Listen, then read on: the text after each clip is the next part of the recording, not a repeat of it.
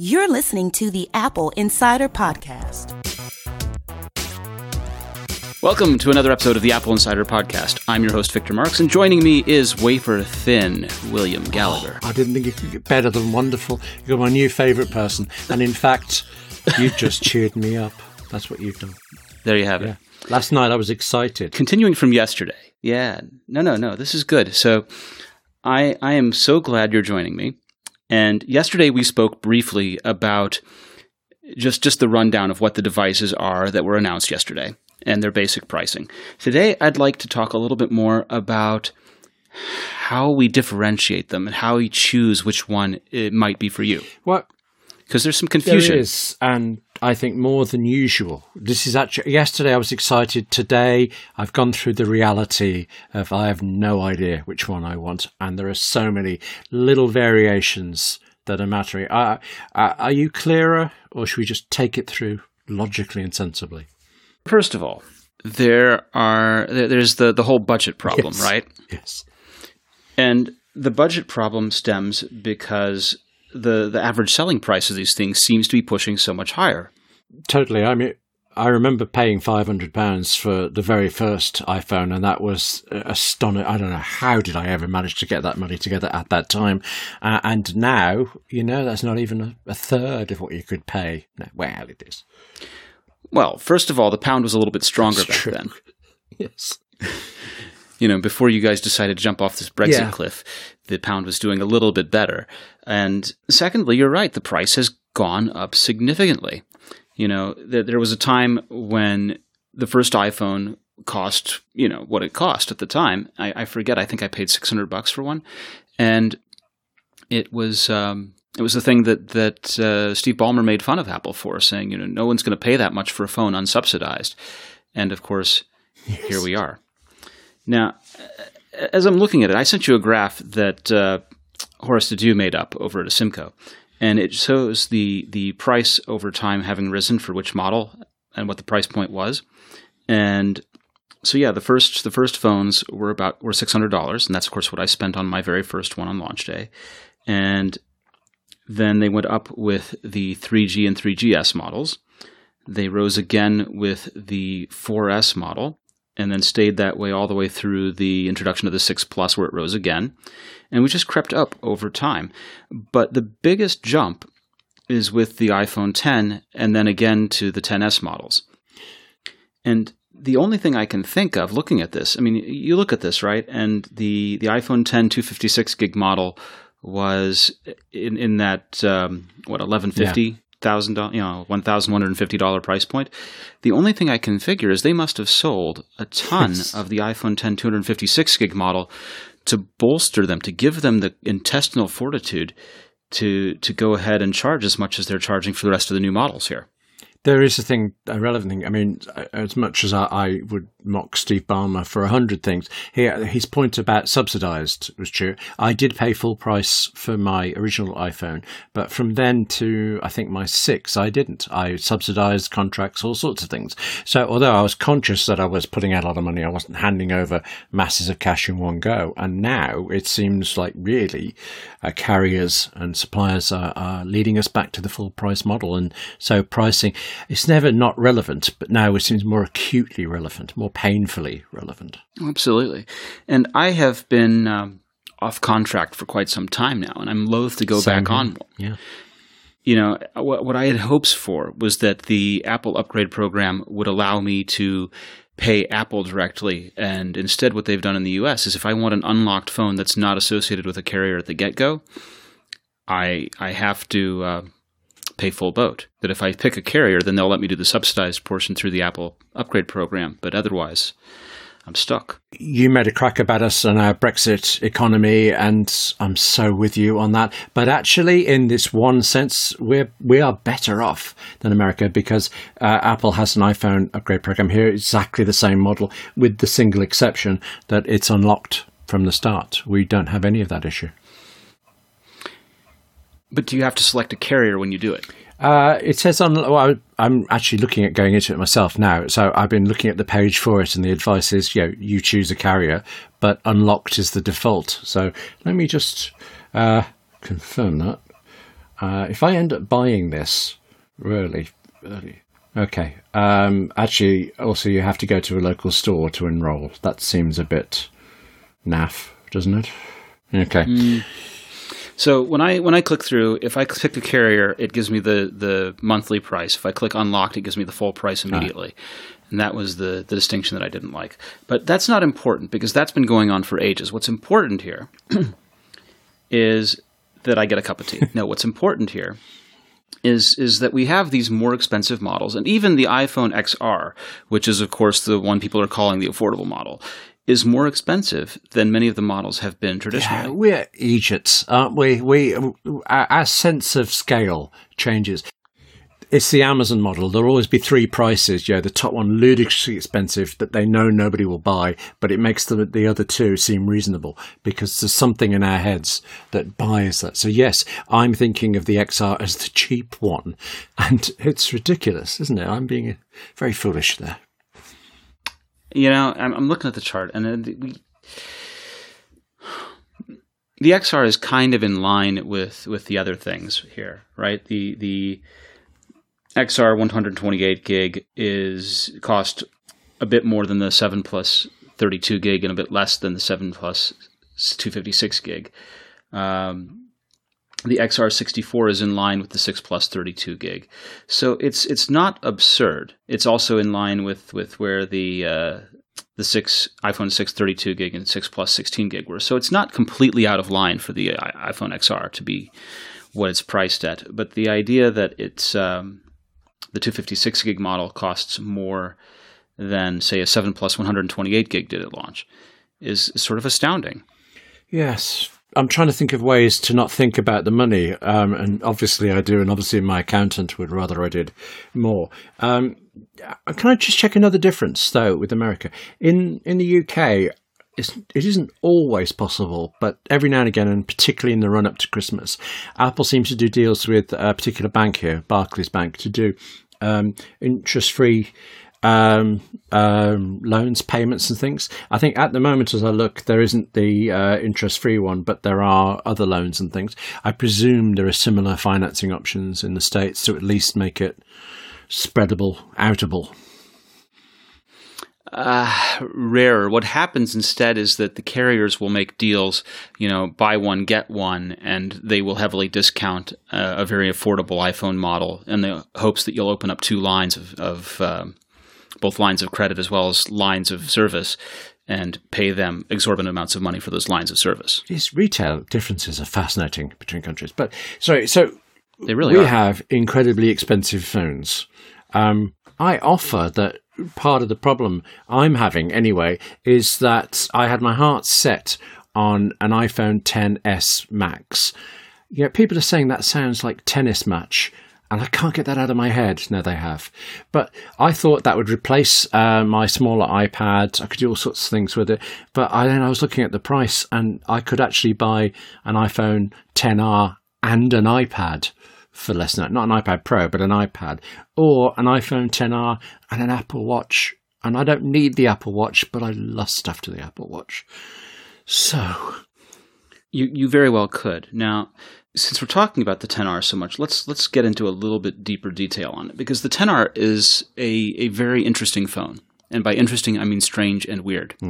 I was saying there would be more details sort of overnight as we learnt about things.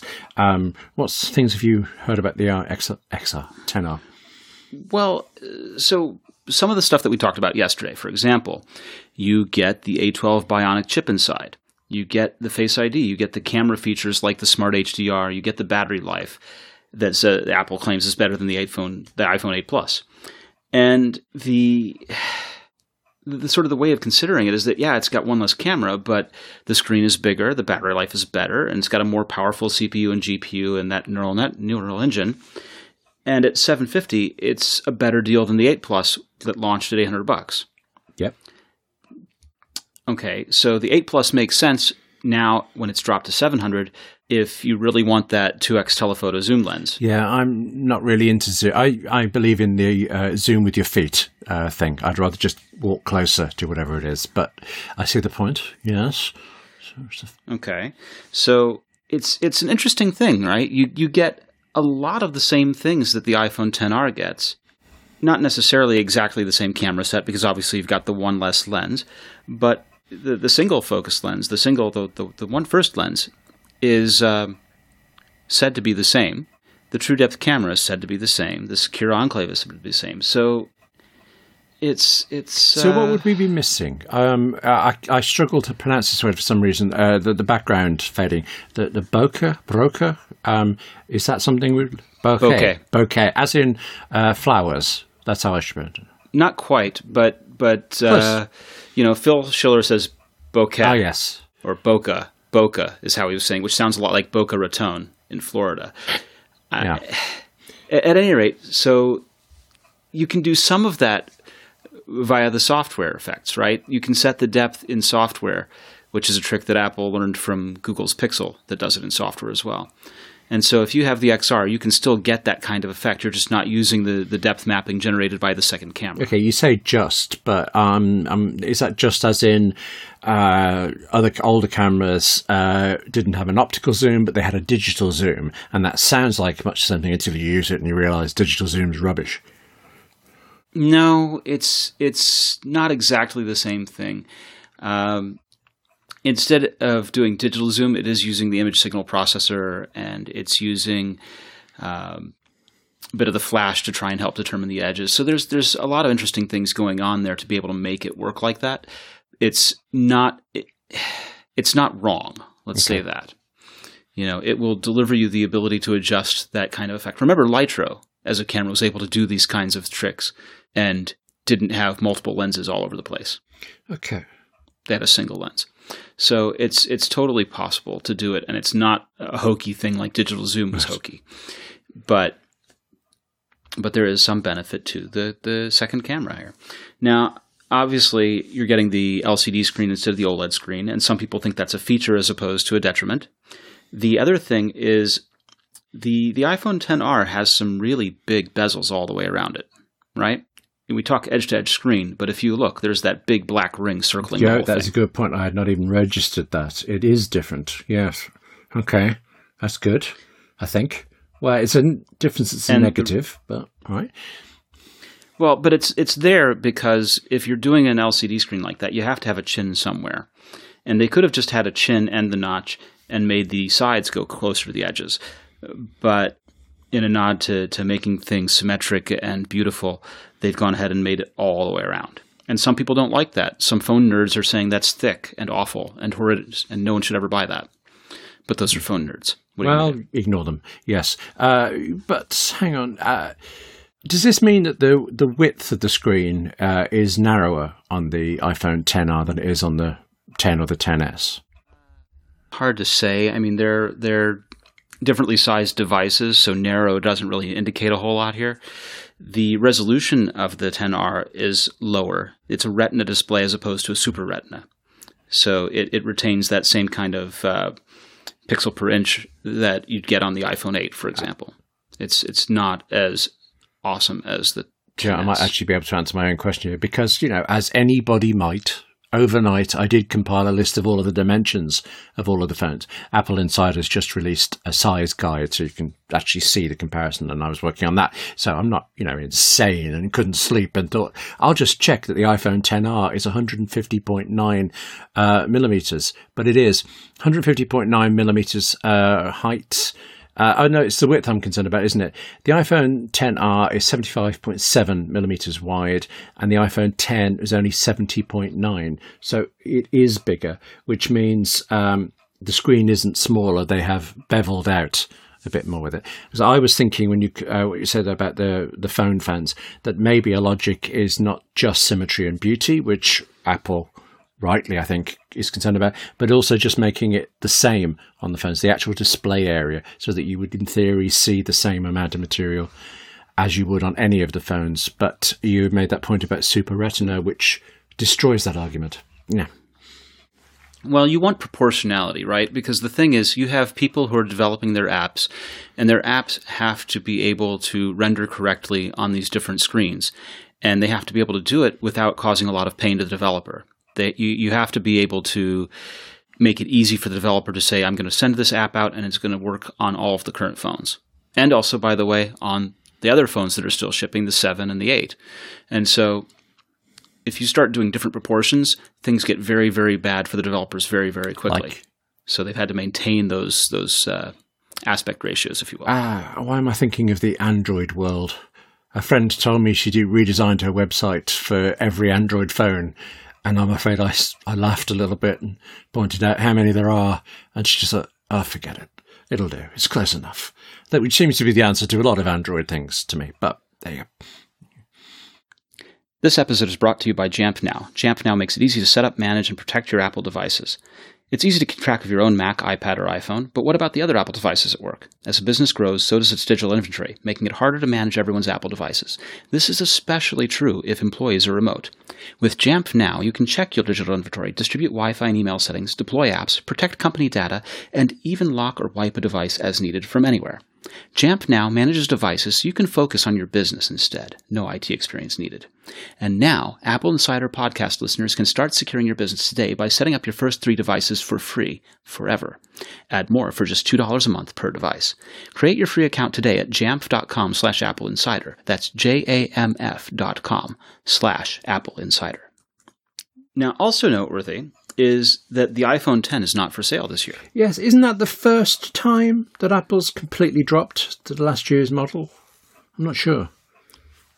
No, it is not the first time. It is not the first time, William. If you look back in history, I'm here to help you. Yes. The first iPhone was dropped in favor of the 3G. Oh, well, if you're going to go all the way back to there, great. The 3G model was dropped in favor of the 3GS. Yes. But Apple has never dropped a phone in the period that supports my argument. Yeah. Incorrect. No, I'm reducing the period. I'm going to get you up. The iPhone 5 was very short-lived and was replaced by the 5S model. And the 5 was not continued to be sold. And this is why it's relevant. I'll tell you here.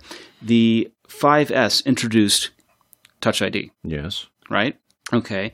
And that first Touch ID unit was not as capable as the one that followed it. And so the 5S was quickly dropped in favor of the 6. The 5S was no longer sold after that. The 5C did get sold for a little while, but the 5S, they only had 1 year of that first generation Touch ID because after that they wanted everything to have the Touch ID with Secure Enclave. Right. Okay. No. For Apple Pay. I see your point. I would offer only that we're talking about the iPhone 5 and now we're on the iPhone 10. So that's half an iPhone ago all this was happening. Yeah. Okay. The iPhone 10 had the first generation Face ID. Yes. And here we've gone ahead and gotten rid of it in favor of a faster Face ID, faster Secure Enclave. Remember they had all sorts of teething problems in manufacturing that first true depth sensor? So they obviously sorted it out. They've had to revise how they do it. They're able to do it in number for all these different generations of phones that they've got to put out now, the different models. So and rather than carry on with the iPhone X that was clearly expensive to make and had difficulties manufacturing that true depth sensor, just bin it, go with the new ones. Get everyone on board with the new thing, which is the same as what happened with the 5S. Okay. I am obviously persuaded with that. That makes sense. But weirdly... I got you there. You got me, and I wouldn't even deny that you have. Except, this isn't really an except. It's something you did throwaway comments, actually, just before you explained all that, mentioning that the difference in the screens between the iPhone XR, that some people think it's actually a benefit to have the type of screen it has. I mean, I have lusted after friends' iPhone X screens. What's the advantage to not having the biggest and the best and the latest screen? There are people that are hung up on the notion that the OLED display is a pen dial display. There are people that are hung up on the notion that LCD performs better under certain circumstances. It's really just down to preference at some point. I don't know what pentile means. The arrangement of the pixels. Take a microscope, look at it. Right, because I'm bound to do that. I carry a microscope with me. Yeah. Almost, frankly. In the back pocket. Yes, because, where else would you put them? Okay. I do think I'm going to have to go into an Apple store and see them both side by side. But, every time I would try an iPhone X, it just looks so good. Okay. I'll be surprised if I... Well, no, actually, maybe I'm just getting old enough that my eyesight isn't good enough that I'll be able to tell the difference and I can save hundreds of pounds/dollars. Okay. I don't know, man. The Super Retina display with bad eyesight sounds like a win to me.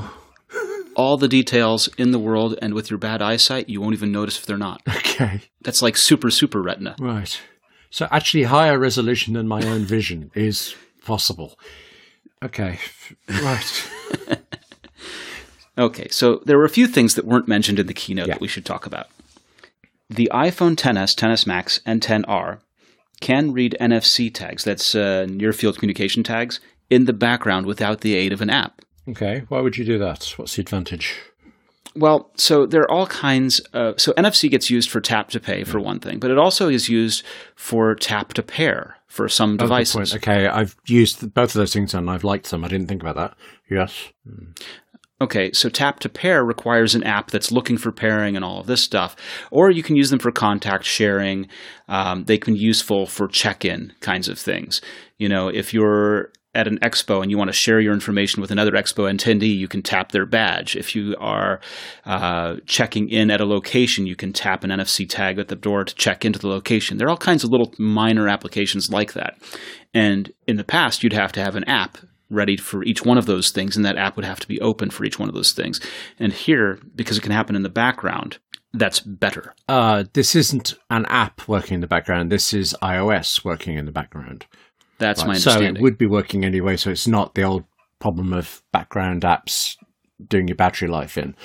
Then I can see that. That makes sense. I mean, it does seem, Apple uses the word magical. I do think it's magical how fast you compare things now. And paying, of course, I use Apple Pay on my watch daily and things. So more of that, without affecting battery life. Yes, please. Okay. Yeah. Dual SIM functionality. Now, they talked a little bit about this in the keynote, which for most of the world is going to be one physical SIM and one eSIM. I mean, is not going to be ready. It's not going to be activated until later this year with an update to iOS 12. Oh, no, actually, I missed that, and I've been thinking about this. Not particularly for myself, but I know people who get burner phone apps because they need a second number for a short amount of time. Presumably, this is Apple destroying that market. No. The eSIM means that you're actually paying a second carrier for an additional line of service. And the burner phone is more temporal than that and more portable than that. Okay.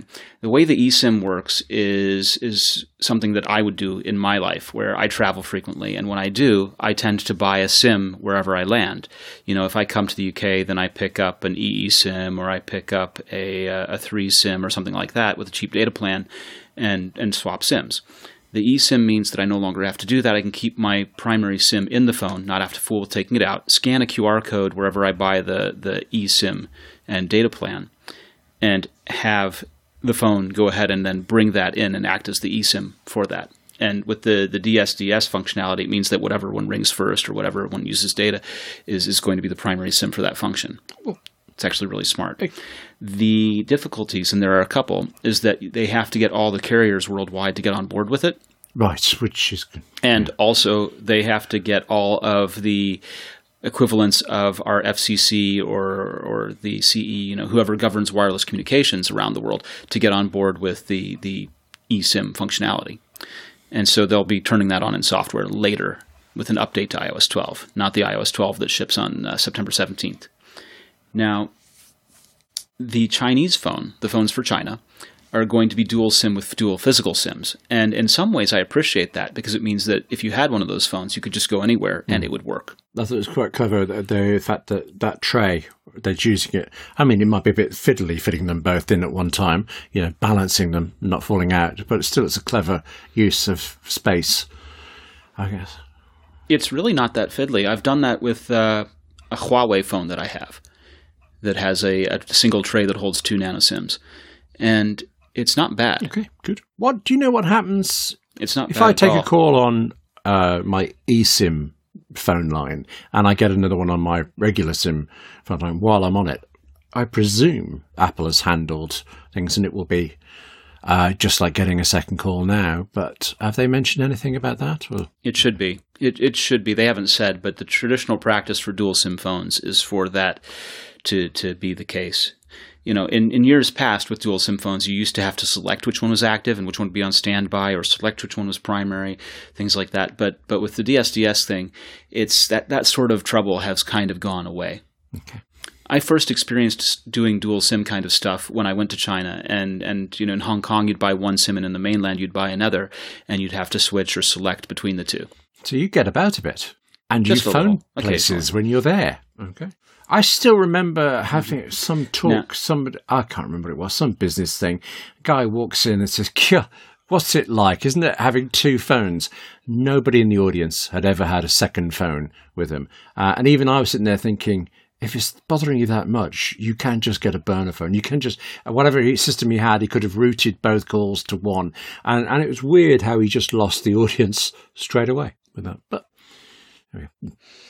Look, the thing to remember is that there are all kinds of unique situations in the world. And my world traveling and using dual SIMs or buying SIMs when I land is one of the ones that's kind of, it's mixed, right? There are plenty of people who have T-Mobile plans in the US that have roaming worldwide, or Google Fi accounts that roam worldwide for the same cost at home.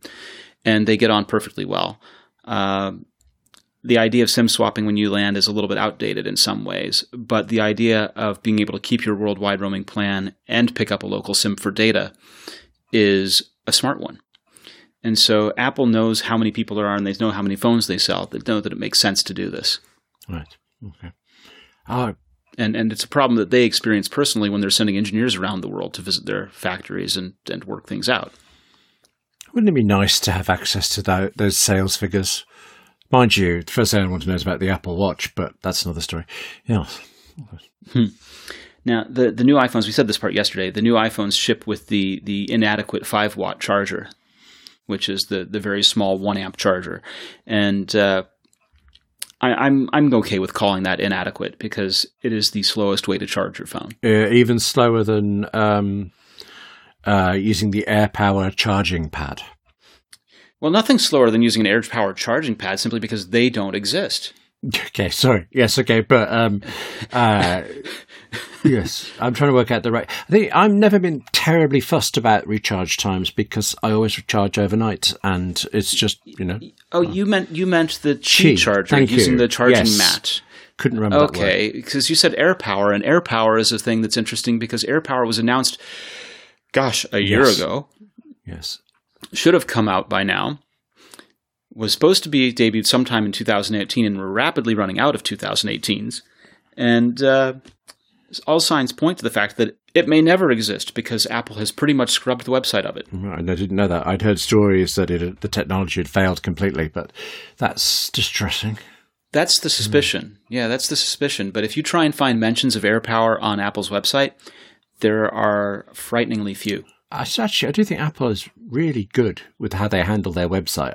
I wasn't kidding when I said I looked up all the figures for dimensions and things for the guide to it. And I wanted to compare the SE because everybody misses the small little SE. And, the Google link is there. It'll take you to the page. But the second it went off sale, that page is removed and you're redirected through to the later models. They're really on top of things there.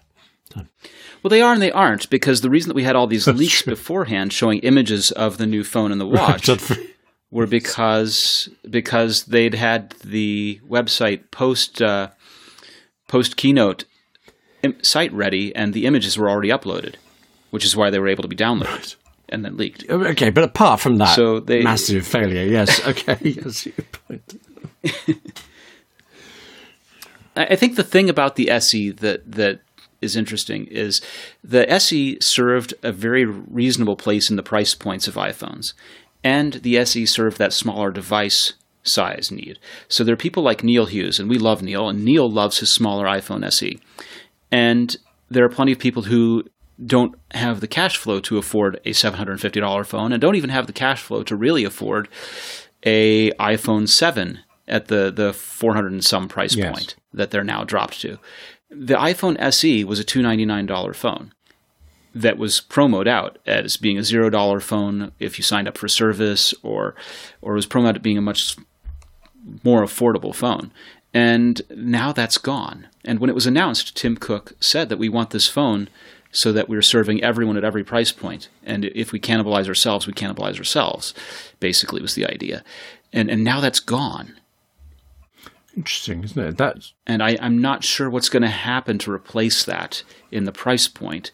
The size, I think, is gone. I think, unfortunately, for Neil and people with his needs for that smaller sized phone, they're just going to have to get used to using a larger phone at this point. But the price point, man, what's going to happen there? I am interested to see what retailers do to try and fill that gap. I wonder about the second-hand market. Will that take up the slack for it? But no, okay. But you're right. You said before about Apple having figures and things. It's not worth it to them to have a price point there. So they're obviously choosing to surrender that price point. Will it one day seem to be a mistake, a marketing failure? Probably not. I'm sure they've run the figures on it and they know more than I do. It's hard to call a failure when Apple's making so much money elsewhere. Yes. But the iPhone SE lived for as long as it did because it reused the case of the iPhone 5 and 5S. True. And reusing that tooling and slotting in an updated motherboard or logic board meant that they didn't have to do a huge amount of work. They had to do a huge amount of work in designing the logic board, but for the most part, they were recycling bits they'd done on other phones. And with that form factor is years old now. As you say, it's half the generations of iPhones old now that we're on 10. So it doesn't make sense to carry that on. But anything larger than that was going to be the 6 size, which is the same as the 7 size. So that's what you got. I just remember lusting after an iPhone 5 and being so glad when I got one, and I didn't for the 6. I have a 6, and I changed to it only because my 5 went so horribly badly wrong in the middle of a job and I had to replace it. I just got first phone available. And actually, in a weird way, that robbed me of the enjoyment of planning. Whereas now, there's too much planning to be done with this. It's just... take my money. So there's a concept, right? I think about this a lot. When Steve Jobs came back to Apple, he slashed the product line. He killed off a lot of machines, and we ended up with a 4-cell matrix: 2 consumer laptops, a consumer laptop, a consumer desktop, a pro laptop, a pro desktop. Yeah, that was it. And you had some choices among those models, maybe 3 choices once you decided which one of those you were buying. Okay, so maybe there were 12 products overall, 12 SKUs. Yes. And if you could decide from 4 and then decide from 3, you could purchase. Because you were really only having to decide one of those at a time. You weren't having to make 7 choices. You were having to make 2 separate choices. Well, there was always the choice you can do that. You could go elsewhere. You could buy Windows machines and things. Right, but you'd already decided. Once you got to a certain point, it was substantially easier, yes. Right. So this is what we call the paradox of choice. The paradox of choice is that I can choose from 3 items. I cannot choose from 24 items. No. I can't even choose. When you give me 5 items to choose from, an iPhone 7, an iPhone 8, an iPhone XR, an iPhone XS, an iPhone XS Max, I now have 5 things to choose from. And that's not even counting the 8 Plus and the 7 Plus models, right? So it paralyzes you, doesn't it? Yes, and you can hear me hesitating because actually I'm not so fussed about the choice between the phones. I don't know the decision, but I can see the options for it. Where I just want to give up and cry is with the Apple Watch. I remember this when I first started. I knew I had to get the cheapest one because I wasn't going to spend £17,000 on a gold one. But then which colour, which strap? I'm amazed I went through it. In the end, I think actually anything I would have bought would have made me happy, and I'm trying to remember that now. Yeah, so you went in your head and you got the white ceramic. No, what you really did was you got a Hermes. With the Milanese loop, that's clearly... No, the doubleture. Okay, I'm glad you said that word. You got the leather strap that wraps around twice. Oh, yeah, absolutely. Because sometimes, if you're walking the dog and they lose the collar, it's really handy to... And then they can phone you. Note to our listeners, William will not be attending the London Fashion Week anytime soon. Okay. Sorry, my mind's just gone to Angela Arendt. What would she think with her fashion background of my sense of style? But okay, yes. So you were saying... Well, she would tell you that fashion is for everyone and that fashion is personal. And so you have to find what you enjoy and what reflects your personality. Right. She's that nice? I like her already. But you were saying you're paralyzed. I'm sure she is. I'm positive. When it comes to the phone choice, I am experiencing a little bit of phone paralysis. I am experiencing the paradox of choice because there are too many models and too many price points. I know that I like having the best or second best. At the same time, I know that the iPhone 8 is a perfectly competent phone, and for that matter, so is the 7, and that they're going to be supported for years to come. So I'm a little stuck. Well, I think an 8 Plus would probably do me just fine, if I'm honest. An 8 Plus versus a 10S? Well, actually, I might be able to make it even easier for you. You have an iPhone 6 running iOS 12, and I think you got your battery replaced the way I did. Strictly speaking, we can stick with these phones for at least another year, and isn't that sensible of us? Yeah, but I keep getting occasional slowdowns launching some apps that bug me. Okay. Yes. Is that enough? And I checked with Apple's give back program or return back program or whatever they're calling it. I think it's give back. And they would offer me the grand total of $70 for my iPhone 6.